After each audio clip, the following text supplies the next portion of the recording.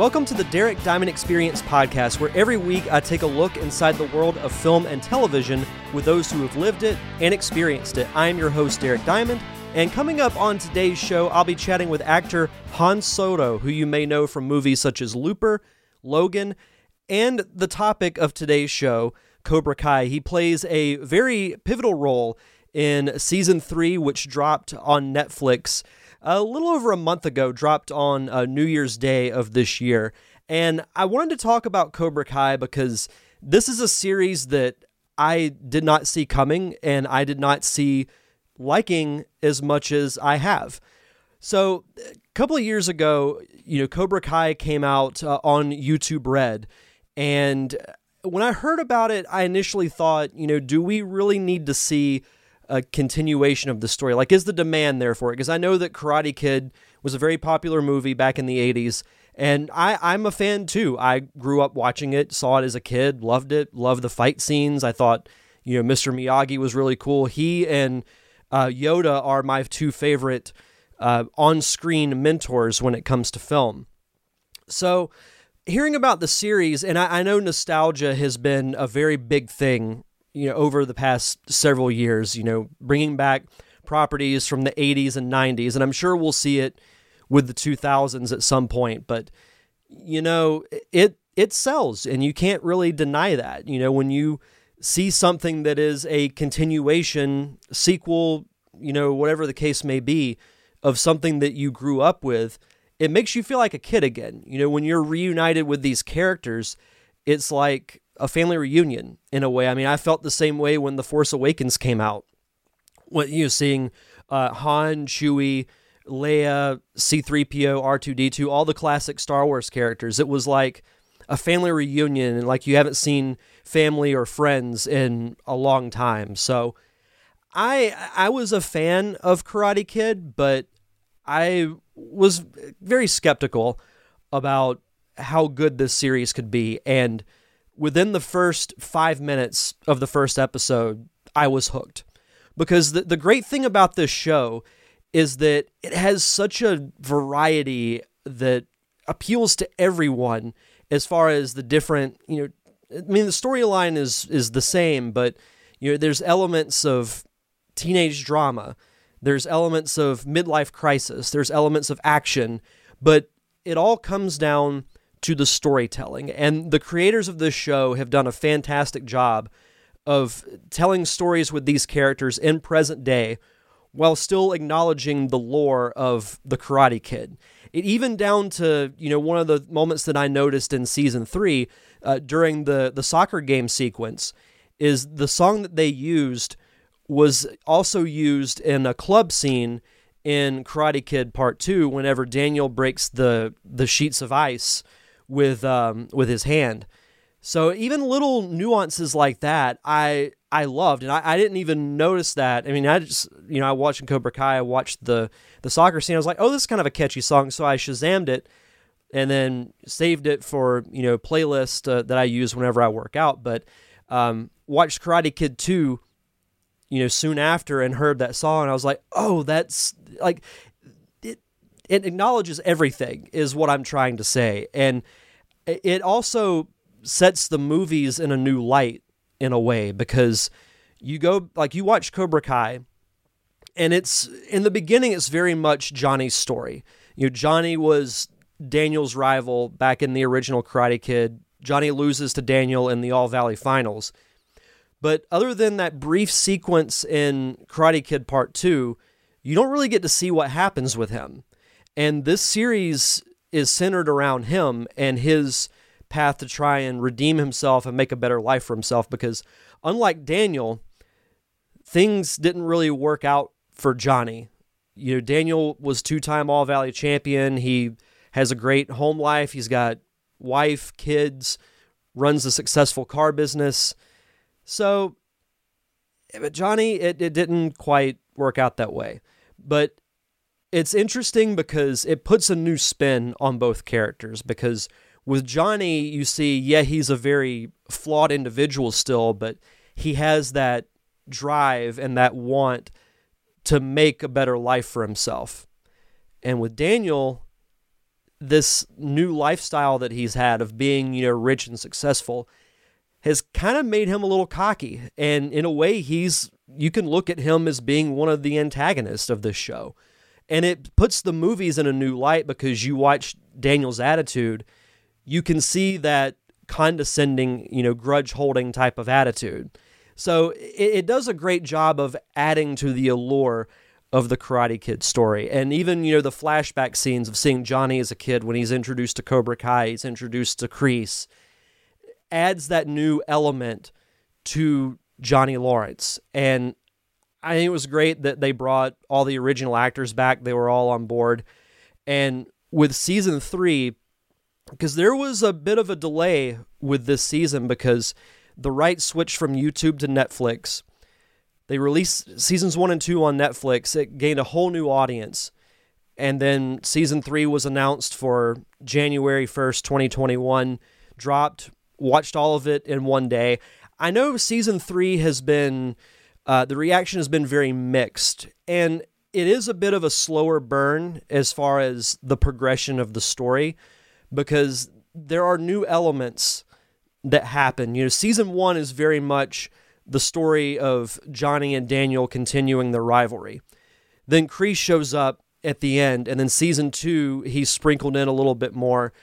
And you could also see that, and this is kind of one of my critiques for season 3, it seems like Johnny took a bit of a step back because in season 3, and I'm going to try not to really spoil too much because I know there are some who still haven't seen it, and in the conversation with Han, we don't get into spoilers, so like that conversation, I'm going to respect that. So there is a sequence, and it's been put in the trailers that, that this happened, but Daniel goes to Japan for a period of time, and he kind of does a mental recharge of his batteries by visiting Okinawa, and characters from the second movie come back, and it makes me wonder if, farther down the line, we're going to see other characters. Like there's a tease at the end of the season that a certain villain from Karate Kid Part 3 will be returning.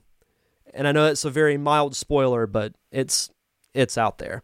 But overall, I've really, really enjoyed the Cobra Kai series. Like I said, it has a mix of, like a high school karate soap opera. It deals with midlife crisis, deals with so many different types of emotions, and you get really invested in these characters. Like you want Johnny Lawrence to make a better life for himself. You want all these kids like Miguel, Dimitri, Sam. You want all of them to be successful. It's like a lot of other series that people fall in love with. You become invested in the characters, and it's almost like them and you want certain things for them.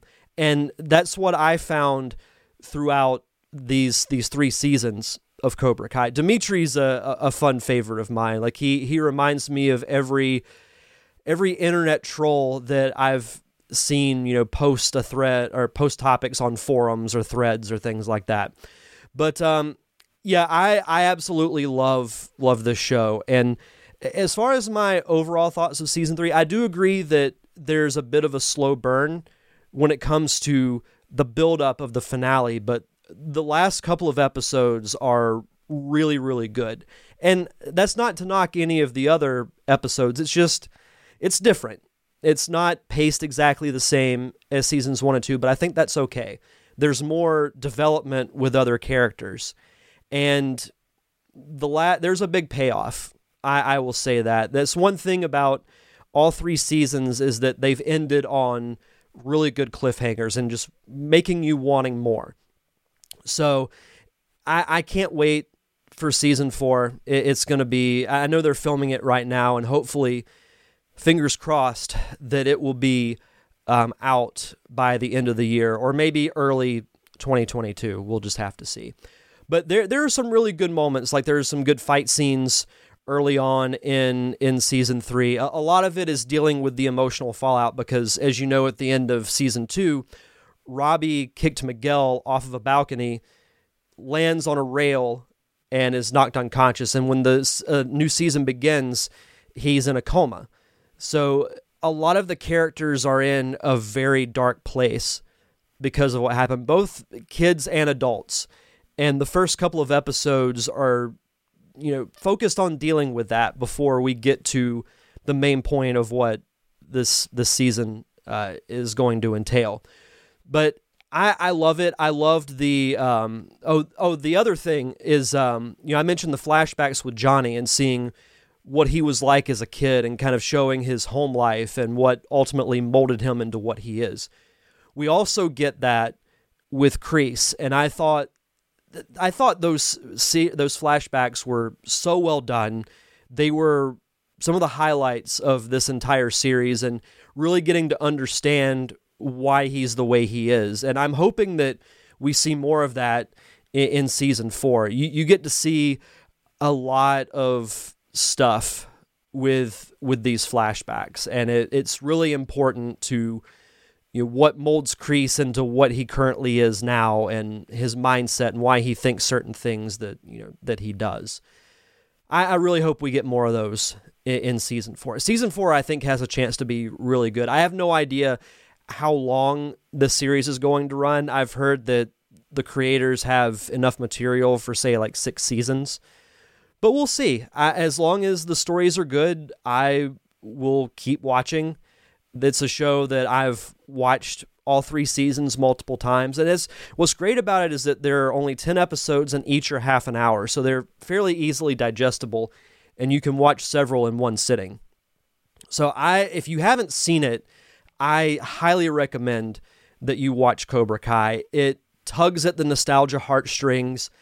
It tells great stories.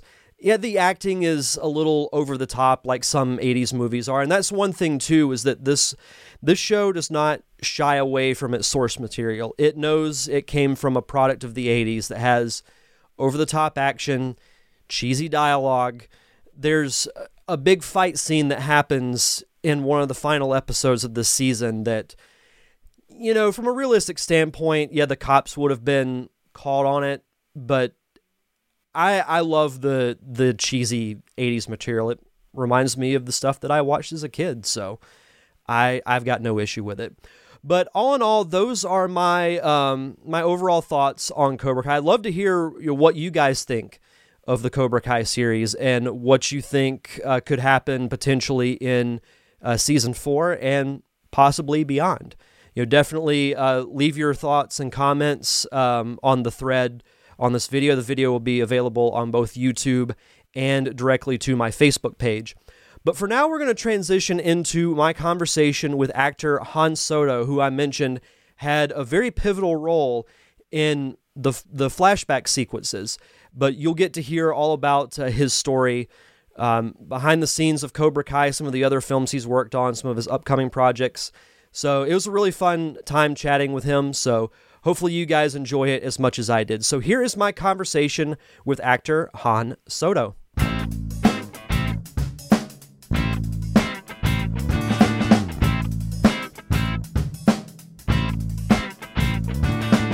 Welcome back to the Derek Diamond Experience podcast, and joining me this week is actor Han Soto. Han, how are you, sir? I'm wonderful. How about yourself, Derek? Doing good, doing good. I know we were just chatting about our fellow natural disasters that we've been through, because you lived in New Orleans for a period of time back when Hurricane Katrina hit back in 2005, and we had Hurricane Sally hit here in Pensacola a few months ago, and we're still feeling the effects from that. So. And you mentioned you had evacuated during Katrina, which was the right call, because that town's still feeling the effects from Louisiana. And we've had our fair share of hurricanes, and like I was telling you, that was the first one we ever evacuated. And seeing I-10 contraflow to Texas was kind of crazy. Like I've never seen anything like that. So I'm glad we're kind of moving past that, that stage, because that was pretty disastrous, man. I felt my heart goes out to all the victims of Katrina. But like I was telling you, I drove from Denver to New Orleans recently, and I got to see kind of the damages in Lake Charles, and that was disheartening as well. But we just rise out of it, man. I hope the bridge to your town gets fixed soon.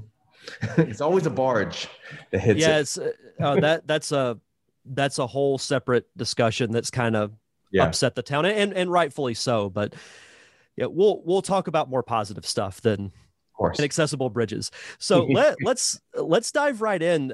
You actually had a role in what has become one of my favorite shows to watch in recent memory, and that would be Cobra Kai, which for those who haven't dabbled into it, it's a continuation of the Karate Kid movies that came out in the mid to late 80s.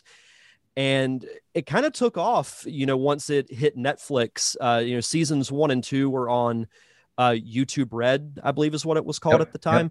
It's And very noteworthy to mention that when you say continuation, all of the original characters have come back. mhm. 30 what, 32, 33 years later. So Yeah. go ahead. Continue.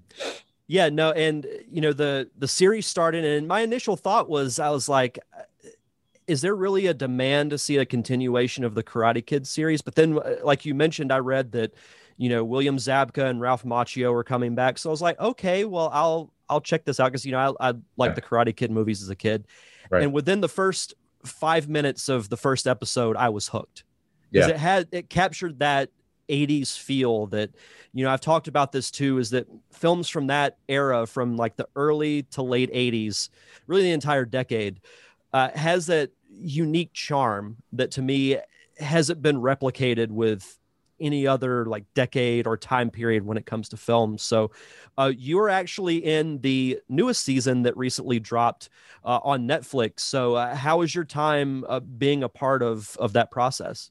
Oh man, I feel like a broken record. I just keep on saying I'm so blessed.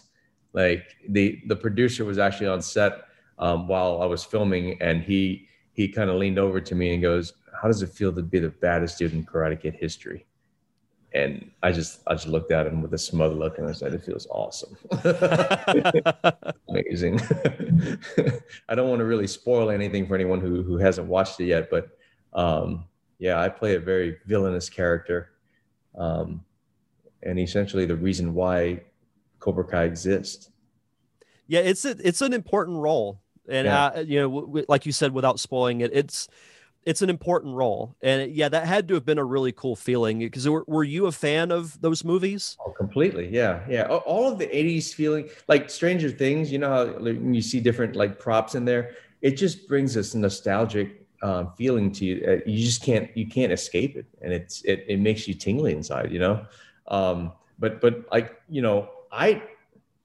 I didn't know the severity of the character, my character, until I was actually on set and like in the moment. And it hit me while I was in the scene, thinking to myself, because I didn't see the big reveal. Like that wasn't written in the script. And so I didn't see it till I was on set. And in one of my scenes, I thought to myself, I go, holy crap, I'm the reason, you know? And I wish I could talk more about it, but Yeah. yeah. Yeah, no, and it's interesting that you bring that up, because through watching the show, I feel like it's touched on so many little moments from the movies and actually makes the films better, because even down to the little nuances of using like the same songs that Oh were yeah. used, and I don't want to call them minor scenes, because I feel like every scene in the show drives the point in some way. But I was watching Karate Kid 2. It was on TV recently, and the song that plays in the club whenever Daniel breaks the ice with his hands, they use that in a montage in Cobra Kai. So it's like just little moments like that make that show so good. And I enjoyed, again, without spoiling, the sequence that you were a part of was one of the highlights from the entire season, in my opinion. Yeah. Thank you. It's pretty Yeah, nice. Man. for sure. I'll say that you get to see the origin of one of the more important characters from the movies and the show too. So no, It's needed. It's needed yeah. because a lot of times, we get lazy in filmmaking and not really, pay homage to why that character has been the way he is for our entire lives. Um, So it's nice. I'm glad they did that, and they did that in a very tasteful and fun way too. One, it made sense too, because Yeah, after you watch the entire series, you're like, okay, I can see that now. yeah, And I don't think it was something that they necessarily had to do, but it was really cool that they did, yeah. because And it, how interesting is it that we when we were growing up, who did we love? Which character did we like? And mhm. now at this journey in our life, in our life, like it's funny how we gravitate towards the once antagonist, Yeah, who is now kind of it's switched roles. well, it's such a layered show too. It adds, like I said, I can go back and watch the original movies after watching Cobra Kai, and it kind of Mhm. gives you a new perspective on Yeah. things, because it's like you catch little things. You're like, okay, I see that in a different way now. Yeah. I haven't done that yet. You I should. started. Yeah, I have a 7-year-old, and I got her all caught up with all the like 80s stuff. The He-Man lunch boxes and uh, cassette tapes, even the coil cord phones. Like she's like, "What Oh is wow. that?" It actually rung. It actually, so I started. She had questions. She had a lot of questions while she was watching it. And it was nice to be able to engage with her in that way.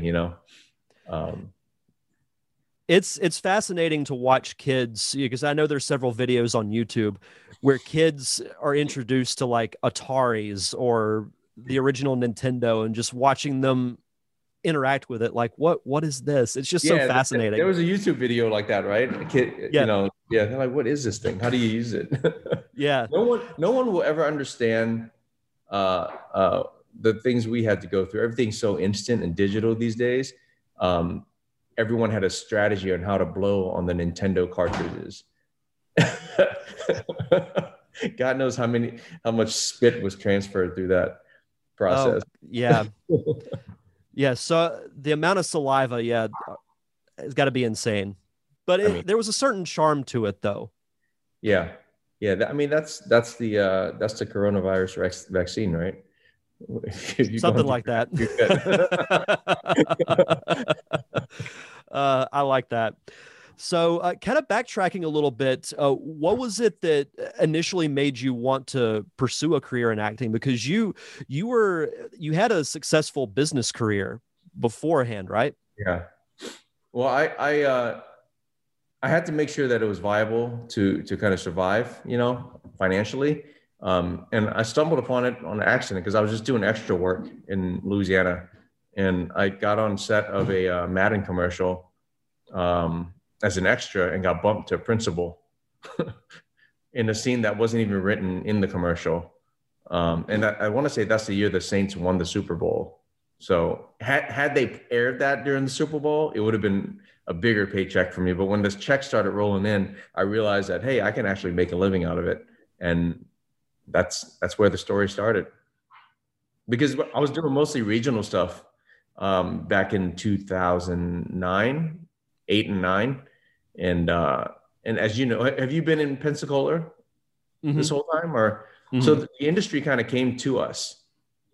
It started around that time, and when the tax credits blew up, it was just Hollywood trucks everywhere in Louisiana. Yeah, it's been really cool to see, because growing up, I remember watching shows like, Full House and other like Mhm. shows that took place in the West Coast, and I was like, well, you got to be out there if you Yeah. want to do something. But with the invention of, new technology and more, I don't want to say more convenient, but it really is more convenient way to make movies, because literally anybody can do it now. It's Mhm. just, do you have the knowledge and the skill to do it well, Yeah. is the other I thing. think with the birth of like DSLR cameras and the ability to do video, people started shooting a lot of the shorts, and there's their independence, and there's been some huge success stories with that, and those people, those creators have gone on to do bigger things, and that's kind of like the roadmap for how you would do it in this industry, shooting independent stuff and using it as your resume, so to speak, would kind of get you noticed by the bigger studios or bigger production companies, and you just collaborate. Everything is a collaboration. Yeah, I use this analogy a lot on the show, but a film or even like an episode of a TV show is a machine, and everyone from the director down to the PA is a cog in the machine, and they all have to work together in order for the machine to run. So no, collaboration and networking is absolutely key. And like you mentioned, the best way to learn if you want to do film or if you want to do TV is to go out and do it. Yeah. Because we have the means now. I mean, people have made entire movies with an iPhone. Yep. So you can literally get a group of friends and you can go out and you can spend a weekend making something. And I think classes are great and tutorials are great, but there's nothing quite like just doing it yourself. Getting your elbows dirty and your knees dirty. And like, it's tape being so expensive is no longer an excuse. Shoot it and you have it, and fix it in post. I always joke about that with my friends. Fix it in post. Everything's done in post. Yeah, I feel like that's a running gag with production. It's like, we'll just fix it in post. Do it in post. So, it's all good.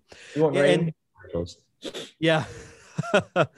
But mentioning New Orleans, kind of going back to what we were talking about with New Orleans and Atlanta really blowing up, it's really inspiring in a way, because now you think to yourself, okay, well, I don't have to move to Los Angeles in order to make movies. You can go to Atlanta. For me, that's only like a 5-hour drive as opposed to, you, right? Yeah. Is it only 5? Wow. Yeah. I mean, you factor in the time change from Central to Eastern, but it's not as far as people might think. Yeah. But it's really inspiring to see, other areas. And I've talked to other filmmakers who are, say, in Memphis or in Houston that are making good things happen. So it's really inspiring.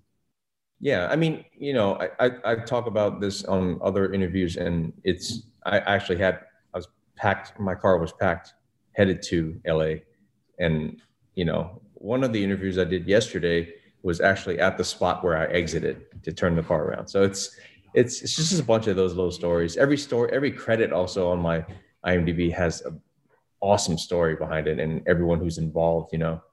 I drove 15 times to Florida just to look for a possibility of getting on burn notice when they were shooting. Oh, wow. Yeah. And I was just driving with a friend to help him out. And I ended up being the one who got the role. So. What are some of your favorite stories? Like you mentioned, all your credits have a story. What are some stories that stand out to you? Oh man, every credit has like a nugget in there. Like let's just, for instance, something off the top of my head is I was shooting the D Train with Jack Black, and in between scenes he would step into another room and like FaceTime his son, and it was just a sweet moment that I caught. And just growing up with him as Nacho Libre, it was just like, oh, Jack Black the human. Yeah. I had a moment on set with Will Smith where he was gagging everybody on set. Like he was taking on the script, he would take my lines and regurgitate them back to me while we're filming. And I flipped it on him, and I used, I reenacted his scene in I Am Legend when he found the dummy. You remember that scene? Yeah. Yeah. And I started crying, and they just kept rolling.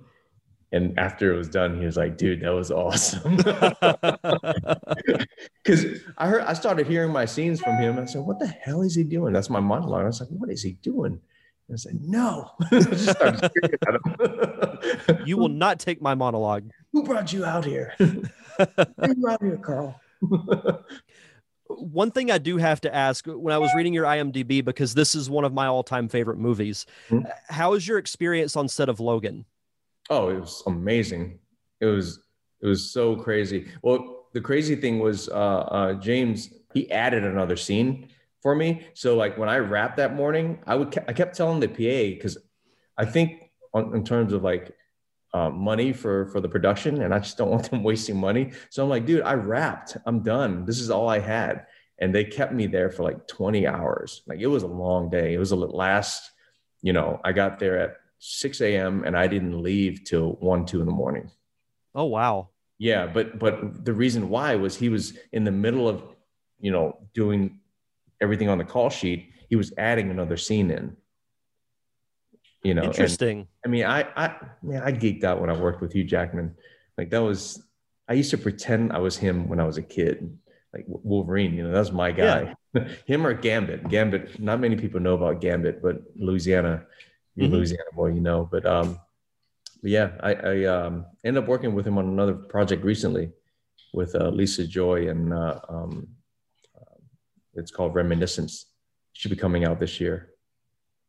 That's fantastic. Yeah. No, you mentioning Hugh Jackman. I remember, I grew up fan of the X-Men, loved the animated series from the 90s, and people were upset that he was cast as Wolverine. But after that first movie, it's like, who else is going to play him?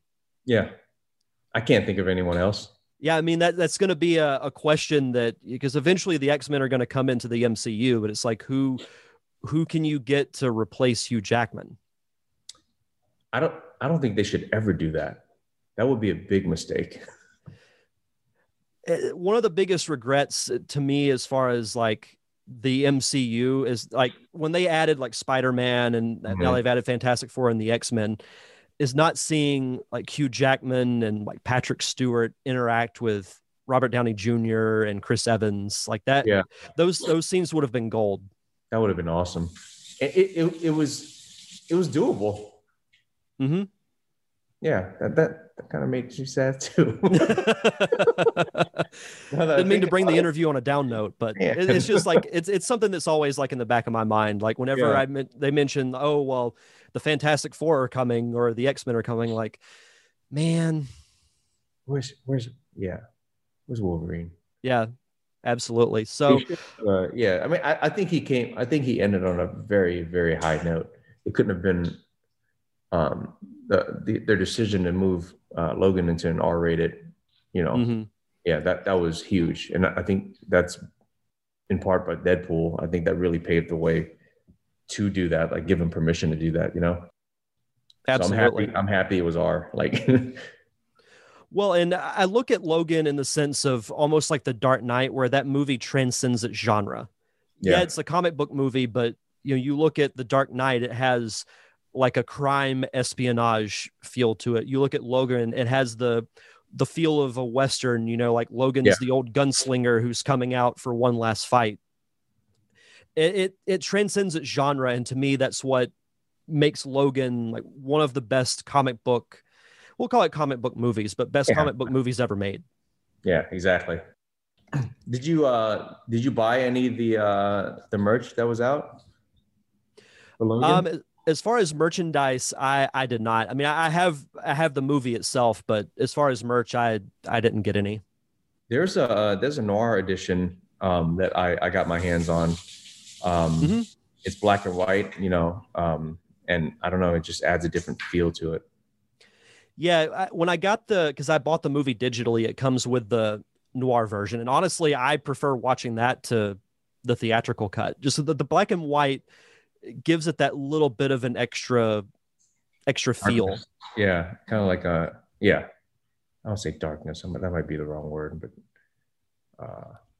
no, I think that's accurate. Yeah, it isolates the cinematography for sure. Yeah, and it makes it like the black and white, and having that little bit of a graininess to it just gives it a very different type of feel. Charm. There it is, charm. That's the word. Yeah, we'll go with charm. So, we mentioned Cobra Kai. Do you have any other projects that you're currently working on, or things you have coming up in the future you want to talk about? So during the pandemic, we started a distribution label called Kamikaze Dogfight. We started it in May. Last I counted, we have about 12 to 14 films on our slate. And what we do is we distribute featured horror films for filmmakers. So it's kind of our way of, continuing the pay it back movement, because we take on filmmakers and we actually take care of their films. We have a partnership with Gravitas and Red Arrow Studios, a 2-picture output deal. So that's been keeping me busy during the pandemic while the acting stuff slowed down. Obviously, a lot of productions are not moving in that space. It's just so expensive to shoot during COVID, 20-30% more than the budget. It's a lot of money. Yeah, it's created a lot of, I mean, I'll say problems, but we're going to be feeling the effects of COVID for a long time. Yeah, yeah. Even when the plus side of it is having a company like what we did, we don't have to travel, and I woke up at 3:30 one day, 3:30 in the morning, had a call with a guy in Ireland, a filmmaker. By 5:30, I was on the phone with Australia. I think 9 a.m. I was on UK, and then was making myself a sandwich and some chips by 12 in Colorado. So it's, it's nice in that way, but then I do miss that energy of being around people and like actually face to face, like this would be different if I were in your studio, so. Right. Yeah, but it's good that you were able to find a way to adapt due to the pandemic, because that's what a lot of people have had to do with, taking on other responsibilities. And even when things resume normalcy and production start back, do you see this as something that you're going to continue doing? Oh, absolutely. Yeah. Like the momentum, like once you push the stone down the hill, it just keeps on snowballing, and you can't really stop it until it hits flatland, so. Well, and we mentioned earlier, filmmaking is very much a collaborative industry. And I can imagine that there's a certain gratitude that you feel helping out these other filmmakers, get their films out, and, even getting to know them and how they work, and building future possible working relationships. Like I said, It's all about the networking and the collaboration.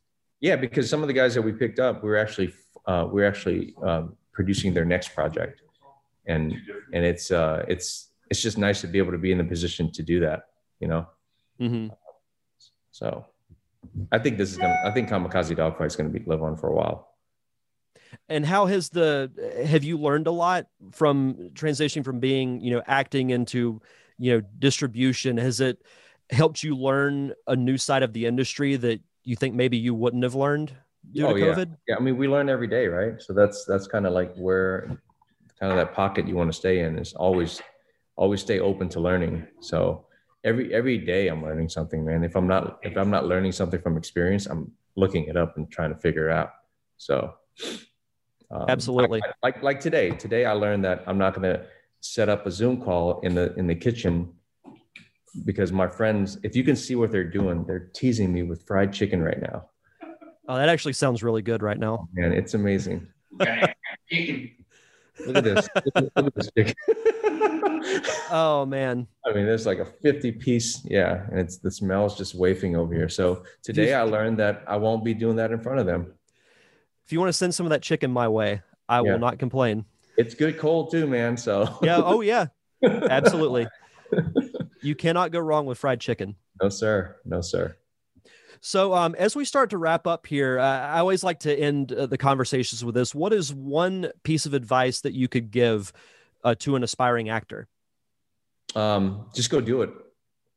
It sounds very cliche, but if you don't do it, it's just going to be stuff on paper. Have a good team around you, and make the mistakes together if you have to, but just do it and learn from other people's mistakes. Well, and sometimes mistakes are the best way to learn. Yeah, exactly. Even with doing this podcast, I've made so many, mistakes that I'm like, okay, well, I wouldn't know not to do that if I didn't do it in the first place. So I agree with you. You just go out and do it. Yeah. And I'm sure you're always upgrading your equipment, figuring out which microphones you want to use and what I've told you, my mistake is in the kitchen with this fried chicken. They've eaten 4 pieces during this interview each. Oh man. Well, we'll get you out of here so you can enjoy some fried chicken. But what is do you have a website or social media that you'd like to plug so the listeners can follow you? I'm all over social at Han Soto, on Instagram, Twitter, and you can follow us on at Kamikaze Dogfight, KAMIKAZE Dogfight, on Instagram and Facebook. I think that's it. Yeah. Fantastic. Well, Han, thank you so much for taking the time to do this chat. This was fun. Derek, thanks for having me, bud. Thanks again to Han Soto for coming on the show to talk about his roles in Logan and Cobra Kai. Be sure to follow him on social media to find out what he'll be up to next. For next week's show, I have not one, not two, but three guests coming up on the show. I'll be chatting with writer-director Maceo Greenberg, as well as actors Andrew Creer and Samantha Robinson about their upcoming film, Take Me to Tarzana, which is such a fun movie that I had the privilege of watching. It'll be dropping online very, very soon, so be sure to come back next week for that really fun conversation. And I'll be having a fun debate that I'd love feedback from you, the viewers, and the listeners. What is the better medium of storytelling, film or television? And I think with recent examples like The Mandalorian and WandaVision, it's going to be a really fun chat. So I'd love to get your guys' feedback on that. I'll be talking about that as well on next week's show. But until then, you can check out past episodes of the show on Apple Podcast, Stitcher, Spotify, anywhere you get your podcast, as well as YouTube. Just search for The Derek Diamond Experience. And if you could, please leave a review. The more reviews I get, the more visible I become to the podcasting public. If you want to follow me on social media, I'm on Facebook, Twitter, and Instagram at DDiamondPodcast. You can also follow me on Patreon at patreon.com/DDiamondPodcast. If you want to write an email, I'm at ddiamondpodcast@gmail.com. And of course, thank you to my close friends, the Unicorn Wranglers, for providing the theme music for the podcast. You can check out all their music on Apple Music, Google Play, and Spotify. That's going to do it for this week's show, so enjoy the rest of your week. Have a safe and fun weekend. Thank you for tuning in to another awesome episode of the Derek Diamond Experience. I'm your host, Derek Diamond, and we'll see you guys back here next Thursday.